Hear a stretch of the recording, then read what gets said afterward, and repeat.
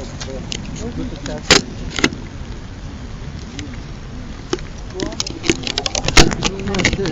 it's beginning to rain here, and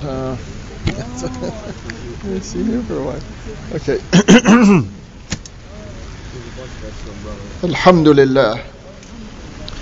Alhamdulillahi Rabbil Alameen. حمدا يوافي نعمه ويكافئ مزيده وأشهد أن لا إله إلا الله لا معبود بحق سواه الذي أحاط بكل شيء علما لا تخفى عليه خافية يعلم السر وما تخفي الصدور وأشهد أن سيدنا وحبيبنا وعزيزنا وقرة عيوننا محمدا صلى الله عليه وآله وسلم عبده ورسوله يا أيها النبي إنا أرسلناك شاهدا ومبشرا ونذيرا وداعيا إلى الله بإذنه وسراجا منيرا من يطع الله ورسوله وأولي الأمر من المؤمنين فلا مضل له ومن يعص الله ورسوله وأولي الأمر من المؤمنين فلا هادي له اللهم اجعلنا من الذين يستمعون القول فيتبعون أحسنه أما بعد. Dear committed Muslims, brothers and sisters, we've been on a journey in the past maybe 7 or 8 months, more or less, trying to take a closer look at the serious mental impediment that became as such because of the overemphasis of basically private and individual choices. The schools of thought that we have we try to explain all valid, and as much as possible Muslims should consider themselves all equal, regardless of their fiqh or their ijtihad. Now that hopefully, if we've fermented these khutbahs of the past months, we can move ahead and try to pay mental attention, attentive thinking to the area that has been left out of our public mind. Allah subhanahu wa ta'ala says in Surah Al-Ma'idah, اليوم أكملت لكم دينكم وأتممت عليكم نعمتي ورضيت لكم الإسلام دينا. This ayah tells us that the mission of Allah's Prophet and the 23-year course of revelation have come to a conclusion. They've come basically to the end of the Islamic effort of self-determination. اليوم أكملت لكم دينكم وأتممت عليكم نعمتي ورضيت لكم الإسلام دينا. So if all of us are tuned in to the Prophet's lifetime of struggle and those years of fulfillment when the Quran was being revealed, so what happened? Why have we become what we are today? It wasn't an issue of schools of thought. At that time, there was no fuqaha, the ones today that all the Muslims follow in as far as the details and particulars that are included in each madhab. So where do we begin? With a calm mind and a stable heart. Where do we begin? The Prophet of Allah, may Allah's peace and blessings be upon him and those who were and are with him, passes away. Salawatu Rabbi wa salamuhu alayhi. And now what happens in the Muslims that were around him just yesterday, what happens is a moment or a day in our history that we've had over 14 centuries to think through this. But what happened was that these particular times that almost all the Muslims argue among themselves about it, not giving it their mind as much as they give it their emotions. So what happens in these, and I've covered this territory, I think, with some detail in a sequence of previous khutbahs. But what happens is the Muslims feel like there's a vacuum at this moment. And they want to try to fill in this vacuum before, and excuse my loaded word, before all hell breaks loose.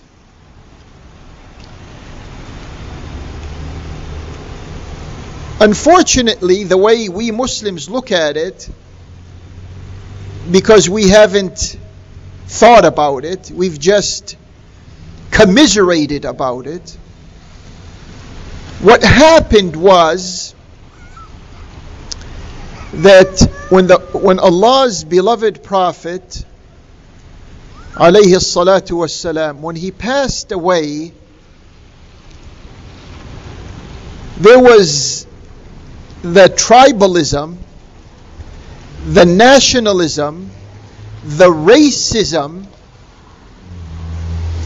the ethnicism, the sexism, all of these isms that are living with us today. What do you think? They didn't exist in human society? They were there. And these individuals who were around the Prophet, or the social blocks that were around the Prophet, called Al-Muhajirin and Al-Ansar, they were aware of all of this. So some individuals were afraid that this social reality is going to overcome the message of Allah's Prophet. The 23 years of Allah's struggle is going to be attacked by a combination of these isms. This wasn't an issue between Umar and Ali, like our simplistic Muslims think today.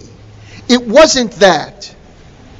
It was an issue of how to retard, how to repel the forces that were waiting for the opportune moment to undo 23 years of Allah's Prophet's struggle. And Al-Muhajirun and Al-Ansar, these are Quranic designations. No historian speaks about these people or coined the term for these people initially. It was Allah subhanahu wa ta'ala who categorized these two groups of people as supporters of Allah's Prophet, with the differences among them. That doesn't mean if they were supporting Allah's Prophet, they didn't have their differences. They did have their differences. And the first indication of these differences was when the Prophet of Allah sallallahu alayhi wa alihi wasallam passed away. That's when this character began to appear. So what happened? Without going through the details that were covered previously, Al-Ansar said to the Muhajirin, "Antumul umara wa nahnul wuzara."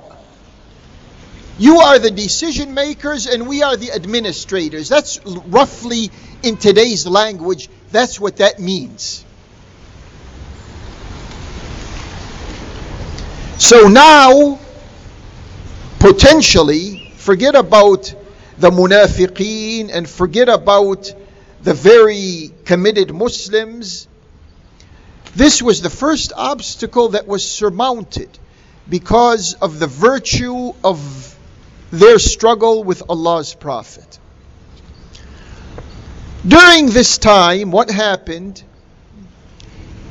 and I'm also skipping the details that I covered in previous khutbahs, and these khutbahs were years ago, before the poison of sectarianism began to kill us in the past 7, 8, 10, 15 years. We, by Allah's grace and Allah's guidance, we preempted, at least mentally, we preempted the confusion and the traps that are set into motion today. So what happened in that moment when Al-Ansar conceded to the Muhajirin? There was like an attempt in split-second time to find someone who can fill in this vacuum. And what happened was, Umar goes to Abi Ubaidah al-Jarrah and says to him, "Anta aminu hadhihi al-ummah." And this is a sentence taken from Allah's Prophet. He didn't make this up. You are the trustworthy member or individual of this ummah. The Prophet's words, not Umar's. Umar was just repeating what the Prophet said. And he declined. He said, "No, I will not assume such responsibility." And then Umar goes to Abi Bakr and he tells him, "You are the Siddiq of this ummah." Once again, these are the Prophet's words. These are not Umar's words. He said, "You are the Siddiq of this ummah." Siddiq is when most of those Muslims, when the Prophet of Allah went on his journey of Al-Isra and Al-Mi'raj, and some people questioned the truthfulness of this journey, and the companion of the Prophet, Abu Bakr, said, "I believe him when he says that he is receiving revelation from heaven. So why can't I believe him if he said he went to heaven?" And from that time he was called a Siddiq. So it appears this is an area in history where there's a lot of give and take. But it appears that there was an agreement for him to assume this responsibility and fill in the vacuum. And this wasn't an easy task because the words that were exchanged between them in the presence of the Muhajirin and Al-Ansar, to the exclusion of Imam Ali and others who were in the process of preparing the funeral rites for Allah's beloved Prophet sallallahu alaihi wa alihi wasallam. So they came to an agreement, a bay'ah.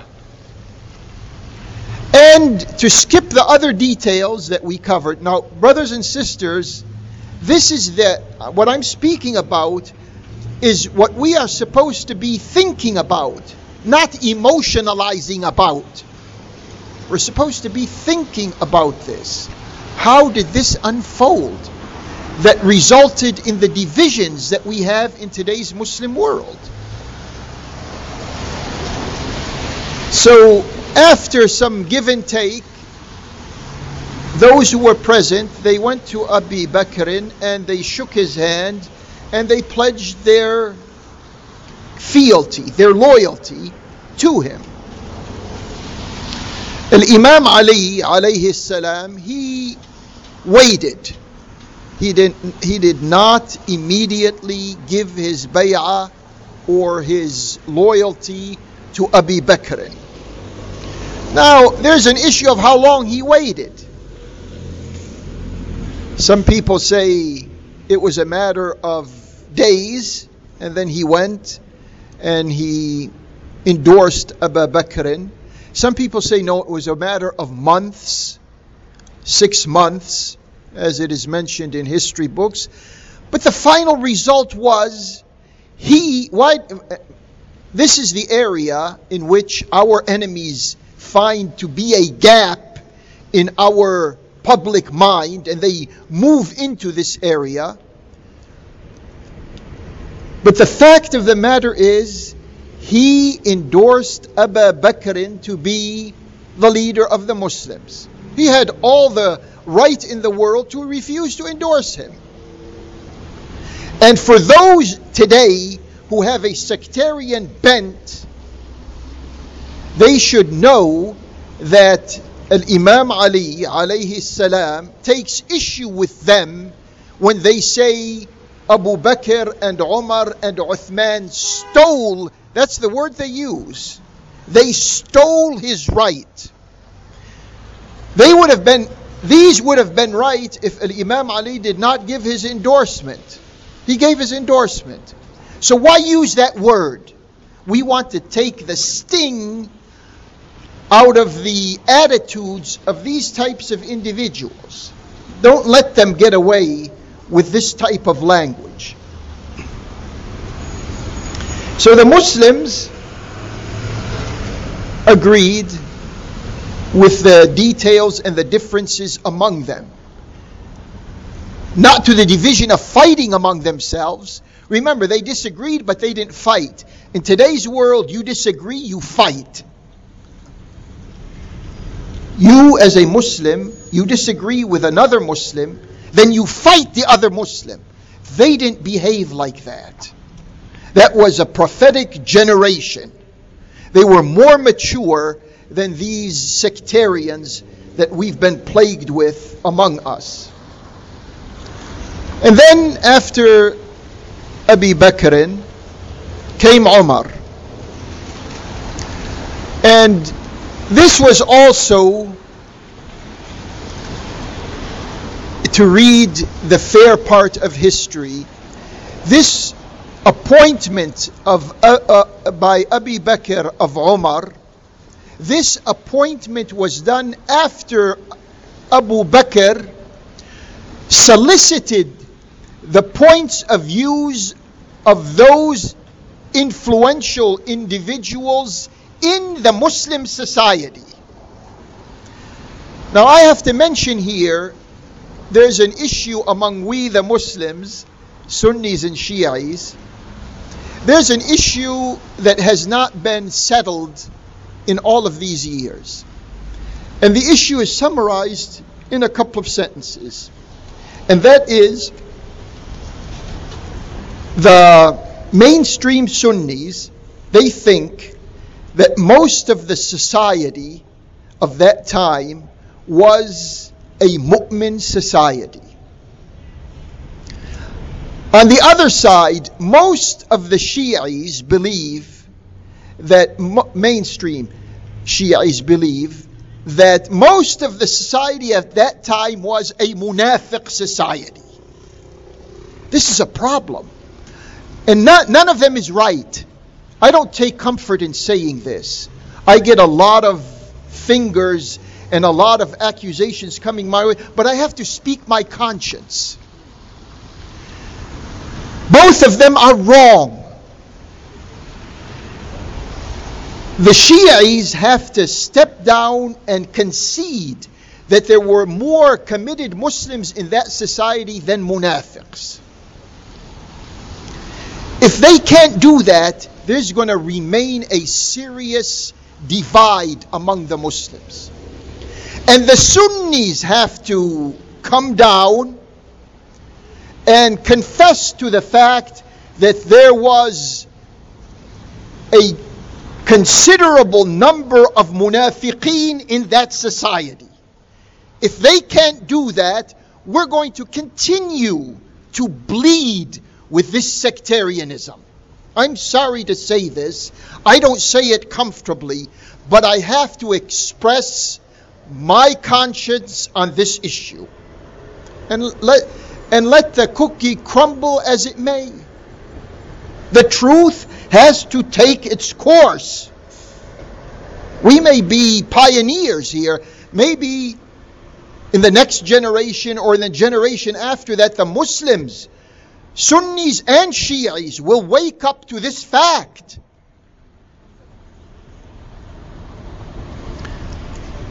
After Umar, Uthman assumes the leadership of the Muslim society.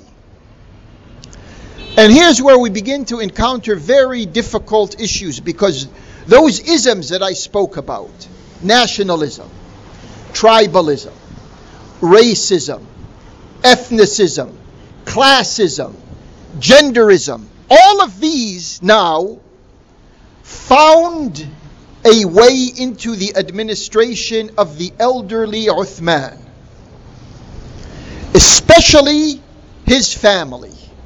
Here is where we Muslims are going to have to put aside our emotions, and we're going to have to calmly and comfortably approach the information that we have available to us about that era when Uthman ruled. The first 6 years, everything was more or less in balance. More or less. I emphasize the word more or less. In balance. In the second 6 years, he ruled for 12 years. In the second 6 years of his reign, those subterranean social forces, they began to occupy positions of decision making in the Muslim realm, in Jazirat al-Arab, the Arabian Peninsula, and in Egypt, and in Iraq, and all over the place. This is where we began to encounter our serious problems. Now remember, up until now, no Muslim was arguing with another Muslim, where are you putting your hands in prayer? Are you putting them in front of you, or are you putting them to your... None of this. I challenge anyone to go to any book to prove, not to me, to prove to the public that Muslims were arguing the issues that they argue today. None of them. So Uthman gets assassinated because of the last 6 years of his administration. There was so much injustice that perked up into the different communities and societies around, that action was taken. Unfortunately, he was assassinated while he was reading the Quran. Now I want to bring to your attention something very important that many Muslims keep out of their mind. And that is, these leaders of the Muslims, they didn't have any guards. They didn't have any security contingents. They didn't have any security details. They didn't have, people guarding them. If you want to see them, you need permission and all the things that we have today. For those who attack these rulers, look at the rulers today. Are they as open as those rulers were? They gave their lives in their own world, trying to do their best. But they didn't have any of these things come around them. If you think that you are right and you have the freedom to attack them, take today's world and the previous 1400 years after, beginning with Muawiyah and onwards. Show me a ruler who doesn't have any guards. Show me a ruler who goes and prays in the masajid with the rest of the Muslims without any guards. Show him to me. If you can't, then be very careful not to criticize these who died when they had no protection, because they had a conscience with them. And from here on now, we have this divide. The Sunnis and the Shi'is. It had nothing to do with these fiqhi issues. Abu Hanifa, Al-Shafi'i, Malik, Ibn Hanbal, Imam Ja'far al-Sadiq, Imam Zayd, none of these, among many others. For your information, there were hundreds of fuqaha. These were the 8 to 10 fuqaha who we still have in our memory today. Their fiqh is still followed by a considerable number of people. But there were hundreds of them. They weren't around when all of this happened. We're speaking when Uthman was assassinated. None of these fuqaha were around. But there were differences among Muslims. And the differences were serious differences. And up until now, there was no war among Muslims. There was no sectarianism among Muslims. None of that, which we have today among us. So we had two camps of Muslims. After Uthman was assassinated, the majority of Muslims, I underline the word majority, the majority of Muslims gave their loyalty and their fealty and their allegiance to Al-Imam Ali alayhi salam. I know the way I'm wording myself is causing bells to ring in the sectarian minds, as they should. I don't want a sectarian to feel comfortable. I want every sectarian to boil inside himself before he kills another Muslim.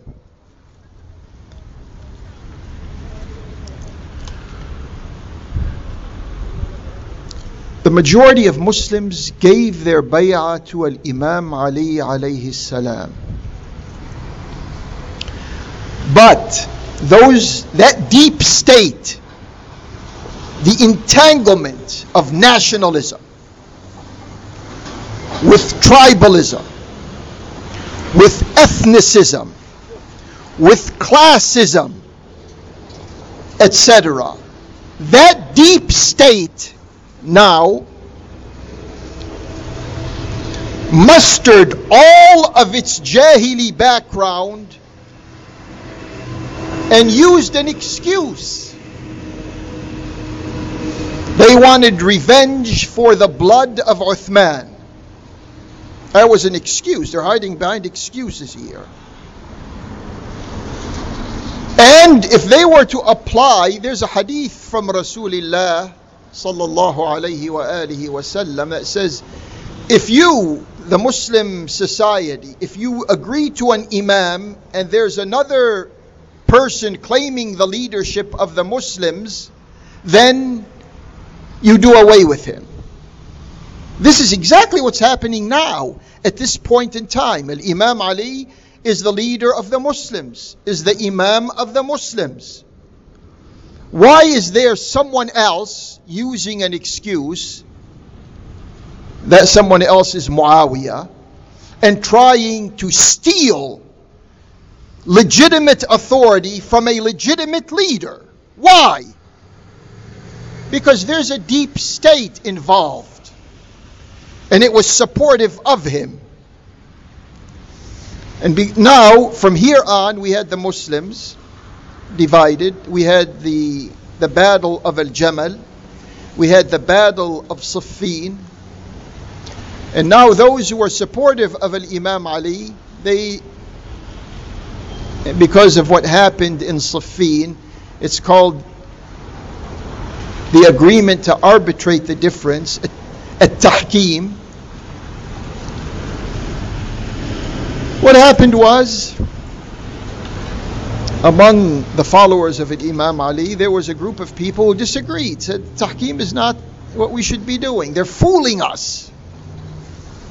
And skipping the details here, because we covered it some years ago in a series of khutbahs, what happened at this time is we had Muslims who, as we said, were never arguing about the issues we argue today, such as someone says in the salah, hayya ala khayr al-amal. Someone doesn't say it in the adhan. So what's the big deal? Becomes a matter of... These were not issues. These did not appear on the radar of that time. This tahkim, Abu Musa al-Ash'ari and Amr ibn al-As, and once again, the deceptive side showed their hand. Amr ibn al-As lied to Abu Musa al-Ash'ari, and that lie caused further deterioration among the Muslims. So now we had a third camp, or a third party called Al-Khawarij. And so the differences were about who is to rule, the qualifications for a ruler, and the method of ruling. It had nothing to do with the fiqhi details that right now, because of Muawiyah, all the way to the rulers of Saudi Arabia today, are trying to cause fitna and division among the Muslims. And within these camps, there were different trends and different ideas. And we're going to skip over those. And some of the trends and ideas, look, let me summarize it like this, because there's so many details here, and we don't have enough time to go into those details, but let me summarize it like this. The Sunnis say that the Ummah of the Prophet cannot reach an invalid consensus. لا تجتمع أمتي على خطأ. Which means it's an indirect way of saying that the Ummah is infallible. The problem with this is, who has ever, from that time until now, from the time of Muawiyah until now, who was ever able to see what the consensus of the Ummah is? There's so much dhulm, there's so much divisions, there's so much separation of people, that it's impossible to see what the consensus of the Ummah is. It's impossible. Even today, with all the technology that we have, it's impossible for you to gauge the consensus of the Ummah. So the infallibility of the Ummah is moot. The Shi'is, on the other hand, they say that the Imams are infallible, meaning the infallibility is in one individual. From the Sunnis who say the infallibility is in today's world, 2 billion Muslims, to the Shi'is who say the infallibility is in one person. And where is that one person in today's world? We'd like to go to him and seek him out and have him, but he's not around. So both sides, whether you're a Sunni or a Shi'i, due to your own self-logic, that infallibility is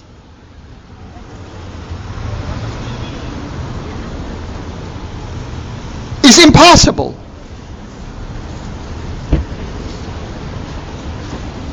We're trying to say this. I know the voice is loud because we're in the street. If we were sitting inside a masjid, the voice would have been more calculated. It wouldn't have been at the high pitch it is at. But what is meant from all of this, ittaqullaha fi kitabillah wa fi rasulillah wa fi itrati rasulillah wa fi awliyaillah. Ittaqullah.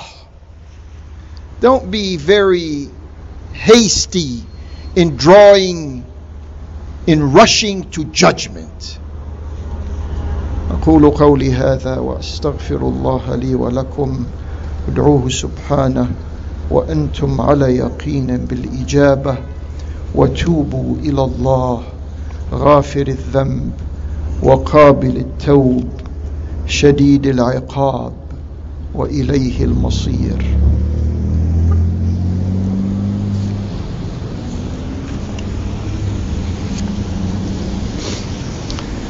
الحمد لله بجميع المحامد على جميع النعم وصلى الله وسلم على المبعوث خيرا ورحمة وهدى لكافة الأمم محمد النبي الأمي وعلى آله وصحبه وسلم. Dear committed Muslims, brothers and sisters,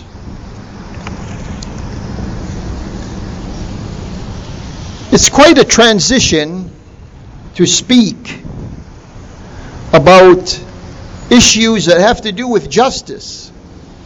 The khutbahs on Friday should be khutbahs centered around justice and exposing those who are instrumental in a world system of injustice.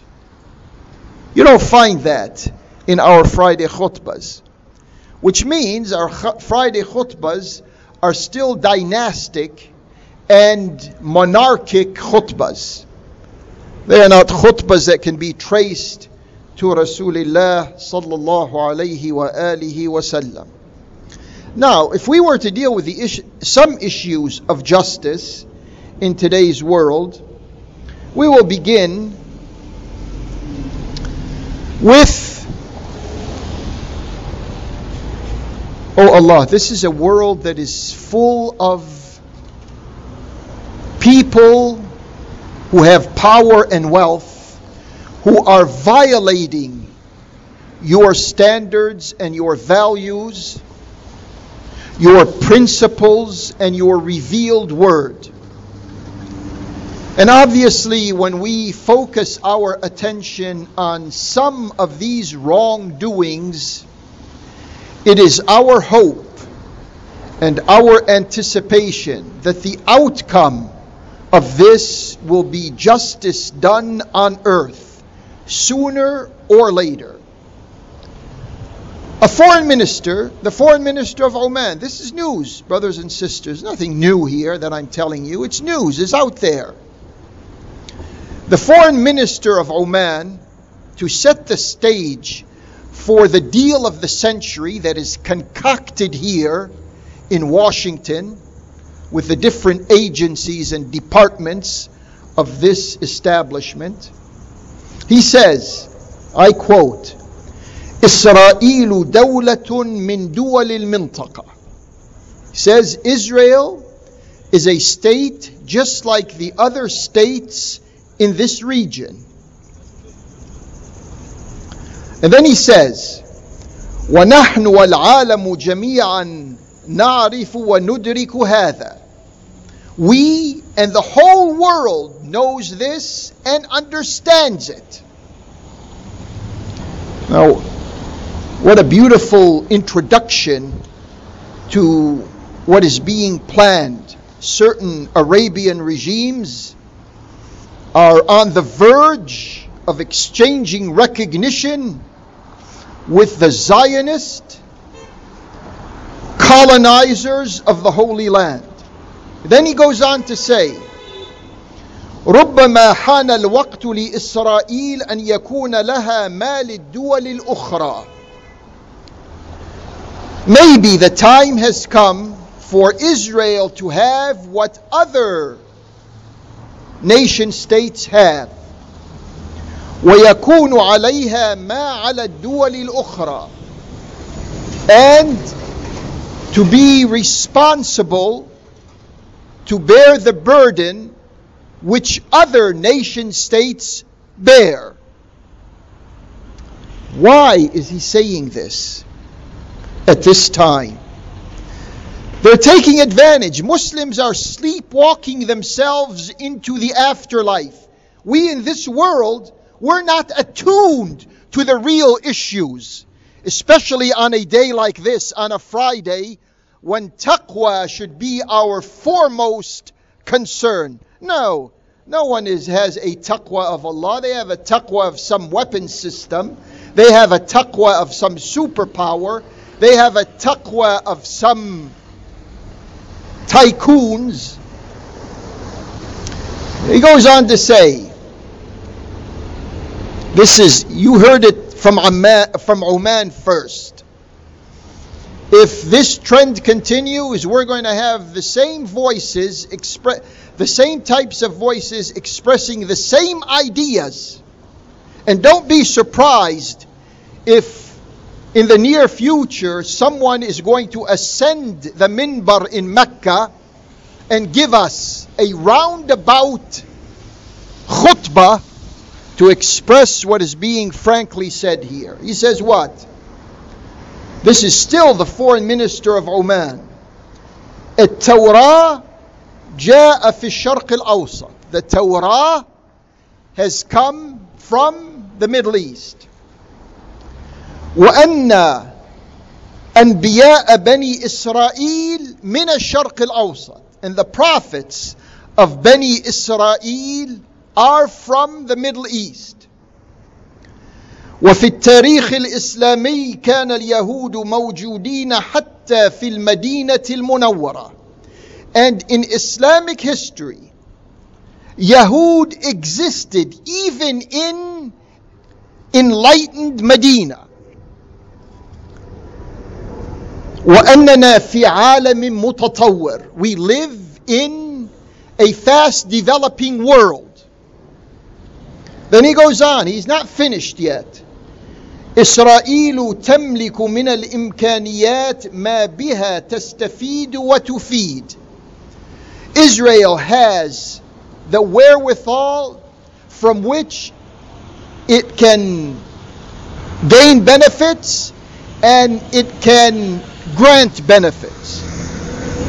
في هذا مصلحة كبرى للفلسطينيين والإسرائيليين. In this, there is a major interest to be had by Palestinians and by Israelis. We think this foreign minister needs a refresher course on the prophets of Allah. There was no Anbiya Bani Israel. You go to the Quran, there are prophets in the Quran. Those prophets are not the prophets of Bani Israel. Banu Israel, they stole the history of these prophets and they claimed that the prophets belonged to them. And this foreign minister who prays just like everyone prays, every Muslim prays, and fasts like every Muslim fasts, and performs his individual responsibilities like every Muslim performs their individual responsibilities. And look at what he's saying. It only takes the Umayyad Saudi ritualization of Islam to have decision makers like this get away with plots and conspiracies that are unfolding in front of our own eyes. Just this past week or so, Saudi Arabia said it's not going to accept Palestinians who are traveling to perform their Hajj and their Umrah. Why? Because Palestinians who are traveling there are traveling on Jordanian travel passes. These are temporary travel documents. And Saudi Arabia says it's not going to accept that anymore. So what are you going to accept? What do you want the Palestinians to do? To obtain Israeli citizenship? You're telling the world that you're going to legitimize Israel by forcing the Palestinians to obtain Israeli passports. This is happening. And Muslims don't want to speak about this. Why? You're afraid of what? Of the truth? Remember, Quraysh forbid the Muhajirin in Al-Madinah from performing their Hajj in Mecca. It's almost the same mentality. The mushriks of Mecca had a policy that the Israelis and the Saudis have today. But who's going to disclose this? Who's going to make the connection? Who's going to express this for the Muslim public mind? Saudi Arabia, this week there's a book exhibition in Algiers, Aljazair. The Saudi wing of that exhibition has been abandoned. No one is going to it. And we say, Alhamdulillah, after all of these years, that Allah subhanahu wa ta'ala has made it possible for the average Muslim to begin to see through the religious camouflage and the chickenry of the Saudi royals. Ya Rabbi laka alhamdu laylan wa nahara, awalan wa akhira. And then this MBS, as he is known now, the adolescent ruler in Arabia, the one who's putting countless committed Muslims behind bars. There was a rumor a few weeks ago, one of the prominent Islamic scholars in Arabia, Safar al-Hawali, had passed away. News just came out a couple of days ago, he's still alive. We don't know. He's in the dungeons of these crooks and criminals. What do you say about a prince, a crown prince, who puts his own mother in jail just a few years ago? And now we have this Khashoggi affair and its ramifications. And then he was visited, as we said in the last khutbah, by evangelical Christian Zionist Americans. Some of them, by the way, have American and Israeli citizenship. The head of that delegation, Joel Rosenberg, he's a dual citizen, American-Israeli. When they want to invite Christians, they invite the wrong Christians. He says, MBS says to this evangelical Zionist delegation, he says to them, The Khashoggi issue should be minimized because there's a larger threat, and that threat is Iran. He criticized to the Zionist Christians, he criticized Erdogan, the Iranians, and the Russians. He tells them, we've arrested 18 suspects in the assassination of Khashoggi, and we fired 5 from their jobs because of this. He tells the Zionist Christians, who are fervent supporters of the occupant of the White House, he tells them, our enemies are Iran, Al-Ikhwan al-Muslimun, Hezbollah, Hamas. We don't know if he said Al-Qaeda and Daesh. Some news reports say yes, some news reports say no. But something not many people know, there was a survey in Saudi Arabia that was kept from the public eye. And that survey showed that 80 to 90% of Saudi citizens are strong supporters of Daesh, of ISIS. This MBS sometimes leaks what is supposed to be confidential information. He's still an adolescent in politics. He leaks out information. He says, we have 200,000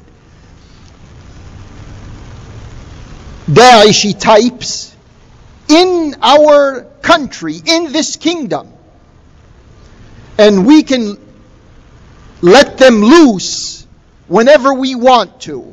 Who is he trying to threaten? What is he trying to say? Does he know what he's saying? Then they spoke about the warming relations between Riyadh and Tel Aviv. This conversation continued for 2 hours. The part that had to do with the Palestinian issue, MBS tells the evangelical Zionists, keep this under wraps. This is secret. The information that we just exchanged should not become public. Then he divulged something that we didn't know before, but he said there was an assassination attempt against him coming from Egyptians who are in northern Sinai.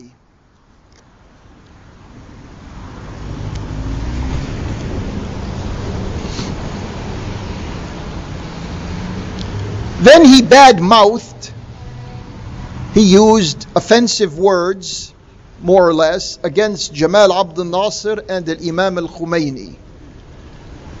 قدس الله سره. He said that both of these individuals destroyed this region that we are in. And they were the reason for the serious problems that we are suffering from nowadays. Then he releases Khalid ibn Talal, the brother of Al-Walid ibn Talal. He releases him from prison. What, the pressure is growing on you now? You realize you have to release some of these detainees.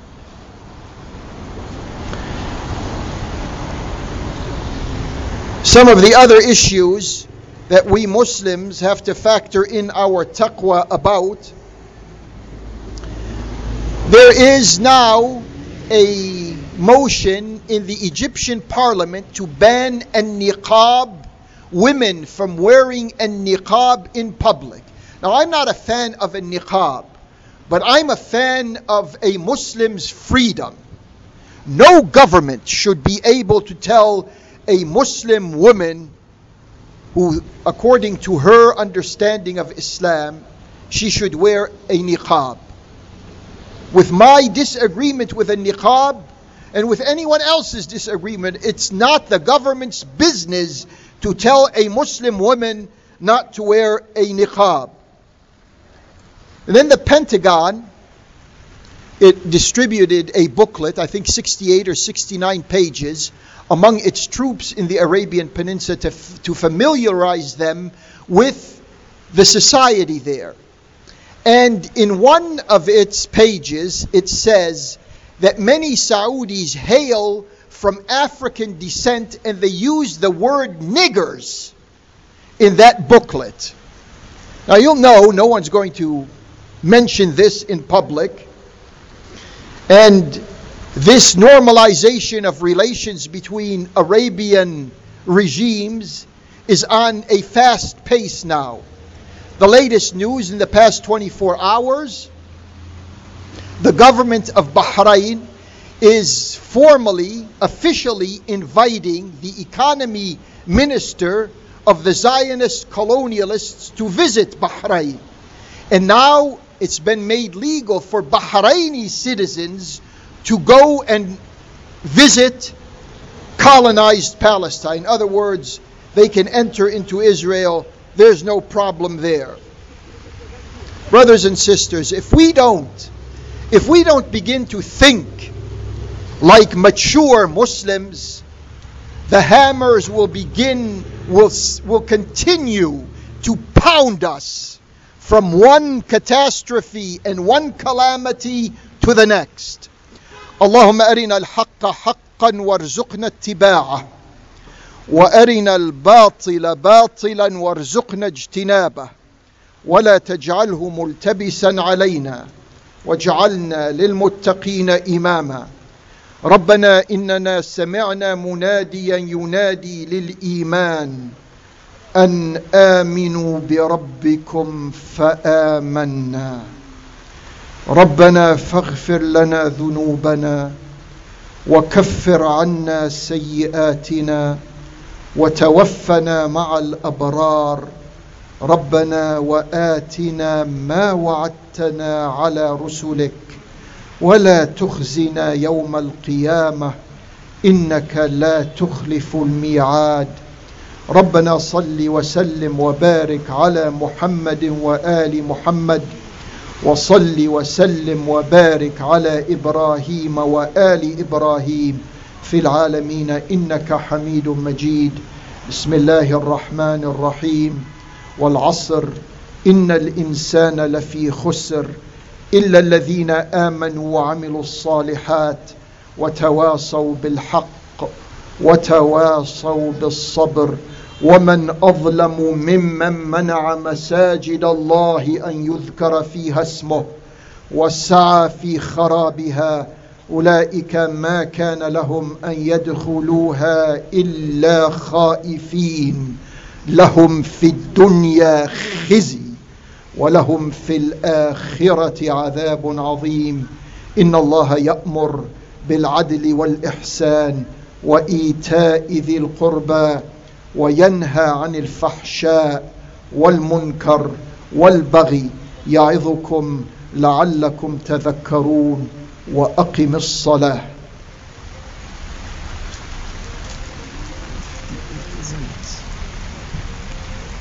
I expect it to be 58 minutes.